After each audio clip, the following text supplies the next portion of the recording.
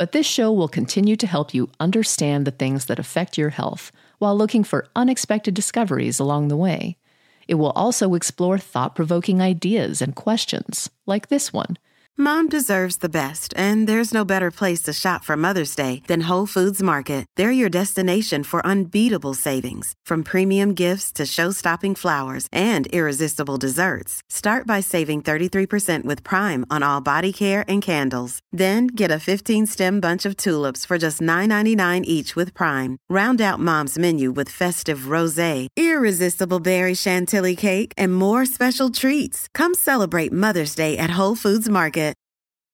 Families have a lot going on. Let Ollie help manage the mental load with new cognitive help supplements for everyone 4 and up, like delicious Lolly Focus Pops or Lolly Mellow Pops for kids. And for parents, try 3 new Brainy Chews to help you focus, chill out, or get energized. Find these cognitive health buddies for the whole fam at ollie.com. That's OLLY.com. These statements have not been evaluated by the Food and Drug Administration. This product is not intended to diagnose, treat, cure, or prevent any disease.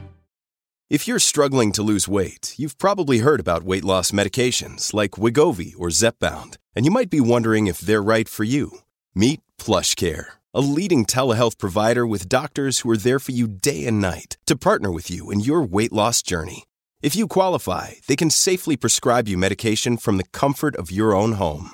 To get started, visit plushcare.com/weight-loss. That's plushcare.com/weight-loss. plushcare.com/weight-loss. Another day is here, and you're ready for it. What to wear? Check. Breakfast, lunch, and dinner? Check. Planning for what's next and how to save for it? That's where Bank of America can help. For your financial to-dos, Bank of America has experts ready to help get you closer to your goals. Get started at one of our local financial centers or 24/7 in our mobile banking app. Find a location near you at bankofamerica.com/talktous. What would you like the power to do? Mobile banking requires downloading the app and is only available for select devices. Message and data rates may apply. Bank of America N.A., member FDIC. This episode is brought to you by La Quinta by Wyndham. Your work can take you all over the place, like Texas. You've never been, but it's going to be great because you're staying at La Quinta by Wyndham. Their free Bright Side breakfast will give you energy for the day ahead. And after, you can unwind using their free high-speed Wi-Fi. Tonight, La Quinta. Tomorrow, you shine. Book your stay today at LQ.com. And depending on how this goes, we may end up doing it the first 2 weeks. I don't know, but we'll definitely do it today. So I'm just going to get cut right to the chase here. This seems to be a stress-related group of questions. So is there a link between long-term stress of about 5 years and hyperthyroidism/Graves' disease? I'll tell you what, I'll just read these and you answer them, and I'll keep my stuff out of this. No, I think we should chime back and forth. But with Graves' disease, the literature does state that stress can precipitate the condition. Some people dispute that in the literature, but overall it's pretty well accepted that stress does cause Graves' disease. Stress is not as much identified as a trigger for Hashimoto's yet, but we're anticipating that that's going to change because we hear it all the time where a person goes through a major stressor and then they develop Hashimoto's. So just realize this is an evolving situation. We don't have all the answers even here in 2018. Things are changing all the time. But I just read an article this morning from 2018 and they were talking about stress as it pertains to hyperthyroidism. So, yes. Without a doubt. Without a doubt. So next two I can kind of put together. How is this chronic stress response turned off? And the next question is, how does one stop the fight-flight response? And those are one and the same question. So, and if there were a simple answer to that, we probably wouldn't be sitting here doing these videos. Very true. And half of America probably wouldn't be taking anti-anxiety medications and antidepressants and benzodiazepines and on and on and on. The number 1, 2, and 3 drugs in America. But go ahead. So, we're doing this because I think a lot of you want to know what that quick solution is, because you've been conditioned in today's internet marketing world that there is a quick solution for everything. There's a leaky gut solution. There's a stress solution. And frankly, that we have not found those to work with the complexity of cases coming into us. So certainly you could go and try to meditate. You can try to do stress relaxation techniques. We're not knocking any of those. But the patients that come to us have been in these chronic states of fight or flight, history of childhood trauma, chronic stress, where there's a hyperactivation component to the amygdala. The amygdala is the fear center in the brain. The problem is that the fear center can actually grow and take over other neurological real estate in the brain. It's like me growing and saying, well, this is mine now. Well, that's Dr. Rutherford's. But that's what the amygdala does. And it grows into the memory area. And when it does this, it has a tendency to produce high levels of cortisol. The high levels of cortisol then feed back and damage frontal lobe neurons and neurons, brain cells, in your memory area. So now you have this situation where the two areas that are trying to keep this amygdala in check are being damaged, and so they lose the war. And so when people are asking, well, what can I do to reduce stress? Hopefully by understanding that, you can realize that you've lost the brake pedal mechanism for your stress. Now, you may think, well, why can't I just exercise my frontal lobe? You can, but what we do is we do a very sophisticated neurological exam, eye movement exam. These eye movements, there's thousands of research articles behind each eye movement test that we do to figure out exactly what part of your frontal lobe is not working. Or we had, it's just a case recently where the gentleman's frontal lobes were actually pretty good, but he had a different situation relating to genetics, and we've talked about this recently, and how stress hormones are not broken down, or other situations where somebody's doing things in their lifestyle that are precipitating these stress responses and they don't even know it. So there are a lot of complexities, and then we go and we give neurological exercises for the part of the brain that's not working, but maybe that's not the right thing because maybe it's too overstimulating for them. So you have to back off and you have to work on a part of the brain, let's say the cerebellum, that talks to that frontal lobe, for example. So it's fairly complicated in what we do. Maybe if you have the ultimate stress solution, then be our guest, but we've had doctors call from all over the world to try to understand how to do this, because a lot of these stress relaxation techniques that are highly publicized, that maybe you have read about, take an hour and a half a day, 2 hours a day, and a lot of people don't have the fortitude or the time to do that. To bring a practical aspect to this, okay, the person who comes in here, the person who calls us, the person who sees this video, and a lot of people see these videos and call us for help, they've tried all that stuff. All right, we're at a point in time where people who come to us, they've already tried meditation, they've tried relaxation, they've tried Tai Chi, they've tried yoga, they've even tried. They're even on antidepressants, that which work by damaging, frankly, neuron function in your brain so that you can't perceive or that you can't experience this. Or neurochemicals, alters neurochemicals, alter serotonin levels and stuff like that, the chemical that'll calm you down and all that type of stuff and make you happy. So there's a higher level of stress, and in what Dr. Gates is saying also is that fear center of the brain, that amygdala, it literally gets like programmed. It's like something happens, whether it's an emotional trauma of some sort, physical, verbal, sexual abuse, or alcoholic parents, or you're an alcoholic, or a severe divorce, or maybe you're a perfectionist, maybe you're type, whatever it is, if you're asking that question, you're probably at that higher level. And what Dr. Gates is saying is once that brain turns on, there's a lot of factors involved. There can be autoimmunity involved. There can be stress hormones involved. There can be bad gut issues. There can be enzymes that aren't working to be able to dampen that. How would you even know that? Okay, well, maybe I can look it up on the internet. I hear this all the time. I don't mean to say it like that, but good luck with that, knowing what to do with that, because that's very complicated. It took a long time to figure it out. There's the most people understand the MTHFR gene. There's so many things. It's not. Mm-hmm. So once you reach that level where that amygdala is like the on button is on, turn it off is no small feat. We had a doctor here last week, and I've already gotten 2 emails from him. He spent 2 days here. This is a guy who's been in practice for a long time. He's a very accomplished functional medicine practitioner, wants to learn the brain aspect of it, was here for 2 days. I just got an email from him last night because he has a patient coming in, and they have this chronic fight-flight response, and he wants to know if I could just give him 1 or 2 exercises to help that person. But the answer is no. The answer is we're going to have to work with him and help them to learn it. So it's just hard once you get to a certain level. When you talk to your neighbor and they go, oh, I do meditation and it just keeps me calm. I do yoga and I come out of it feeling so zen. I do. Those people do not have a chronic fight-flight response going on. They have stress. They can use adaptocrines, herbs, and botanicals that'll modulate that system, and it'll work. The person who asked this question can use herbs and botanicals, and it's like peeing on a forest fire. So, it's just a very practical aspect of it. There's the different degrees of stress, and if you're asking these questions, you're probably in that high-end degree that's being caused by this chronic fight-flight response, which, by the way, is not you. It's your brain that just won't shut off. It's not that you're stressed. It's not that you can't handle stress. It's that your brain won't shut off.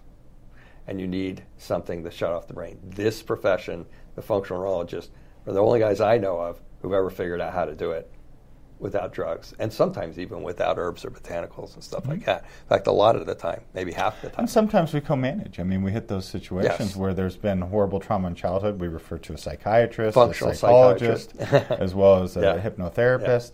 We look at it as a case-by-case type of deal, and we also are very selective in the supplementation that we use, because a lot of people out there are just trying to throw tons of supplements at you for sleep, for anxiety, for mood.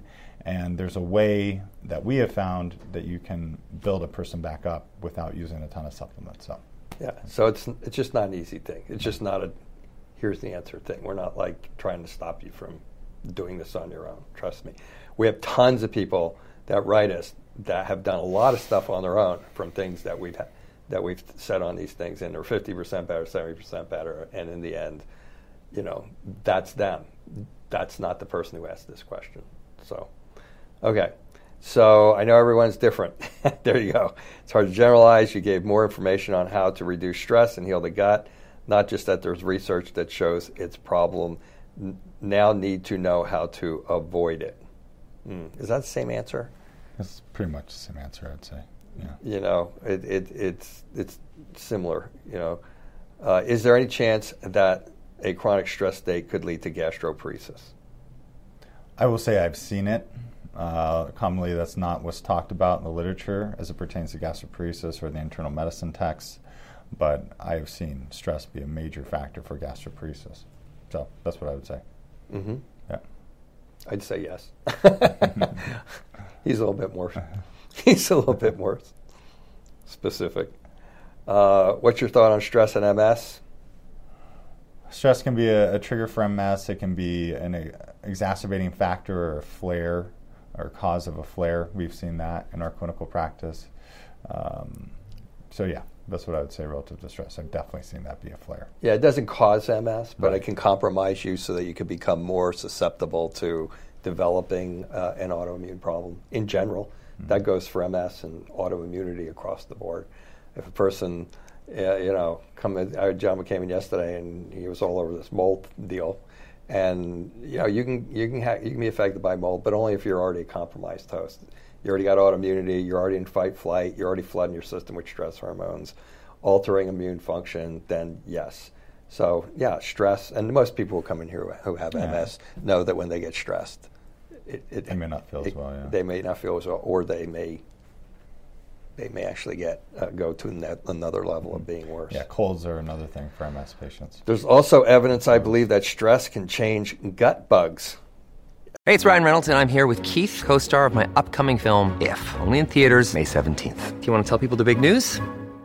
All right, I'll do it. Sign up now and you'll get unlimited for $15 a month and 6 months of Paramount Plus Essential Plan on us. MintMobile.com/switch. Upfront payment of $45 equivalent to $15 per month. Unlimited over 40 gigabytes per month. Face lower speeds. Videos at 480p. Active Mint customers by 531.24 get 6 months of Paramount Plus Essential Plan. Auto renews after 6 months. Offer ends May 31st, 2024. Separate Paramount Plus registration required. Terms and conditions apply if rated PG. Exclamation mark. Yeah.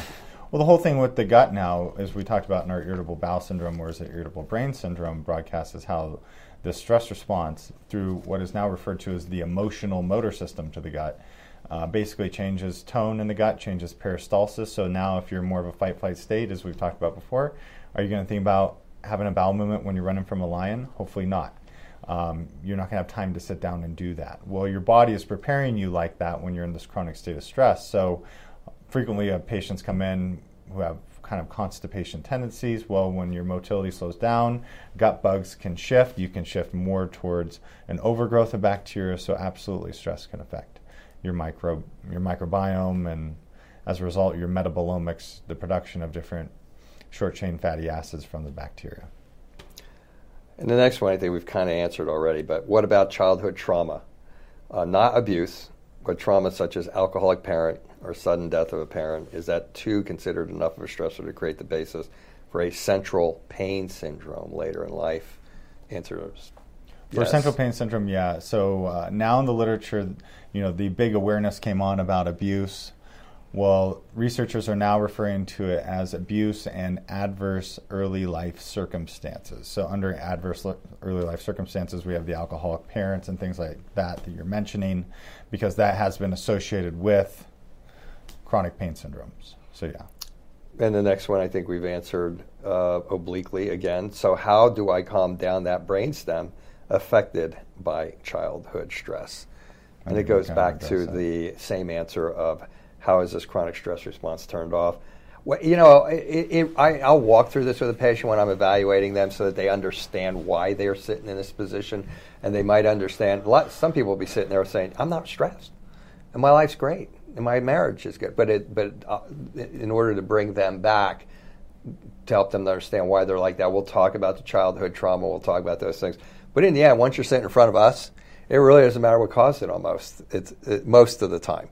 If you're going through it right then and there, it matters. Mm-hmm. But if you're not, but if it was before, it really, it just matters that it's there, and that your brain won't shut down, and that it's creating abnormal physiological and chemical effects, literally in every system and cell in your body, and that has to be shut down if anything else is going to work, or if you want a long-term success. So, yeah, okay. So do you have a video explaining how to calm down the stress response? I guess the closest thing we have to that is our stress relaxation. And that's not going to do it for most of our patients in and of itself. And the lower brainstem question, I think a lot of that came from Dr. Karazian talking about the brain as it pertains to autoimmune issues. And so he's recommending people doing like the gargling and stuff, and gagging exercise. I think mainly gargling. And, that's a great concept, because the lower brainstem, basically your medulla, does shut off the fight-flight response, but it can be a lot more complicated than that for a lot of you.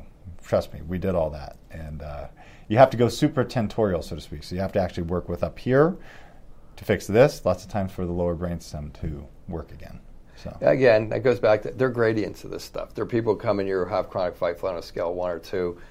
That's not usually the patient who walks in our office. You'll have to remember, we're talking to the patient population out there who's tried everything, done everything. That's our patient population. We embrace them.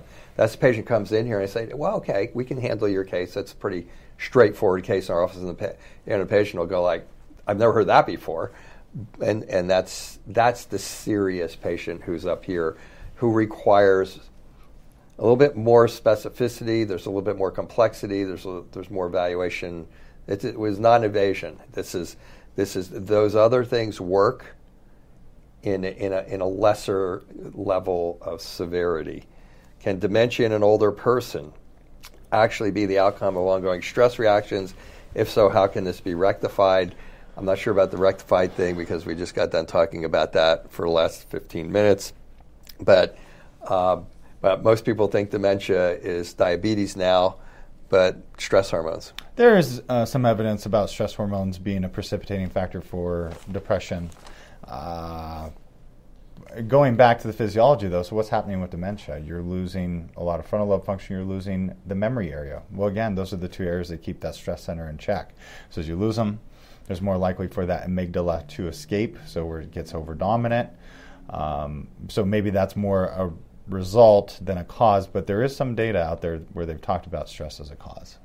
I looked at that a few years back. Now, the stress hormones do have an affinity for the hippocampus. Yeah, cortisol damages the hippocampus. And the hippocampus is where your short-term memory is, and that's where Alzheimer's starts. So I would have to think that they're going to come out and say that stress probably is. I think it is. I think it can be.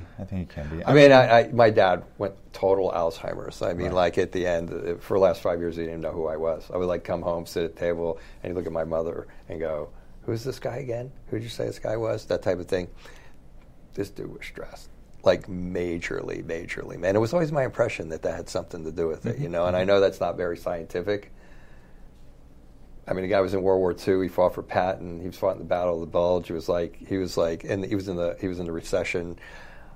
Hard worker, minimum wage worker, 2-3 jobs, that type of stuff. Always on the edge financially. Good guy, would help anybody in the world. Super dude, loved kids, great, that type of stuff. But man, he was never not stressed for a minute of his life. It'd be interesting to see how that comes out in the future. And when you say it's not scientific, I would say that's where all this research comes from. This research comes from researchers talking to clinicians and what we're observing. Exactly. Just like neuropathy and fibromyalgia patients now, and Hashimoto's and fibromyalgia. I mean, all that's coming because we're seeing it as doctors. And the last one is, so as the brain is strengthened and exercised, will the stress response and stress hormones automatically become regulated? Okay, that's a good question. Automatically become regulated? I would say not always, no. There's more components. There's more components. It's more complex. In the more complex cases. Yeah, for sure. Yeah, it's becoming infinitely more complex. We've talked about things that affect frontal lobe function, from gut bacteria to fat cells to hormones to thyroid hormones to autoimmune issues to genetics. And when the whole genetic argument, we were just thinking MTHFR. Now that's completely exploded, because now we're looking at COMT, how you break down stress hormones, dopamine receptors, SLC46A or whatever it's called, which is your serotonin-specific reuptake inhibitor proteins. All these different things are, what I'm finding, really affecting how we approach a brain-based case. And yeah, we have the neurological rehabilitation. Yeah, we have stress relaxation. Yeah, we refer when there's a history of trauma and it's not resolving. There's a lot of components to it. So just by doing brain rehab doesn't fix stress hormones, in my experience, by itself. Well, and to give you a quick perspective on that, the basic principles that we were using years and years ago when we started was the brain needs 4 things to work properly. It needs proper stimulation, and when you get loss of stimulation in an area, maybe because of stress hormones, maybe because you whacked your head 12 times and you got 6 concussions, things of that nature that will alter the function of your brain's ability to fire emotional trauma, then you need to stimulate the part of the brain that's not firing right and get it to fire right. That's what this question is about. But the initial 4 principles are also, you need to get rid of what's called oxidative phosphorylation, better known as inflammation. So you need to get rid of that. How many things cause inflammation? Everything he just got done talking about. And high blood sugar, low blood sugar, high iron, low iron, gut problems. So you need to get the inflammation out of there. You need to get oxygen in there. You got anemia. You need oxygen in your brain for it to respond to the brain rehab exercises. You need to get rid of inflammation so it can respond to the brain rehab exercises. If you got COPD, if you got a thyroid problem that decreases blood supply to your brain, you don't have enough oxygen there, it's not going to respond to the brain rehab exercise, or it's not going to respond very well. And you need blood sugar. I have low blood sugar. I have to eat every couple of hours. If I don't eat in 2.5 hours, in the 3rd hour, my brain goes like that. And I do my exercises every day, 2 to 3 times a day. So it's. I think that may be the best last question to summarize a lot of the other questions, because for how do you turn off the stress response question, how does one stop the fight-flight, how do you get the brainstem under control?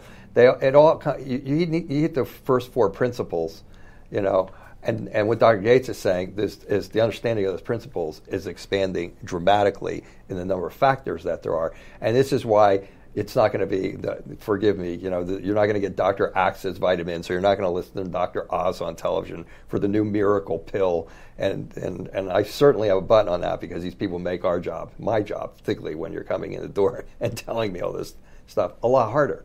And these guys are just throwing content out at you all the time, and they're trying to throw supplements at you, and they're trying to throw products at you, and it makes our job a lot harder, because it's not that simple. Okay, that's why not everybody's doing it. And so that is the answer to, I think, to a general blanket answer to almost virtually every question that we have here. But the cool part is the data's coming out. It can be done.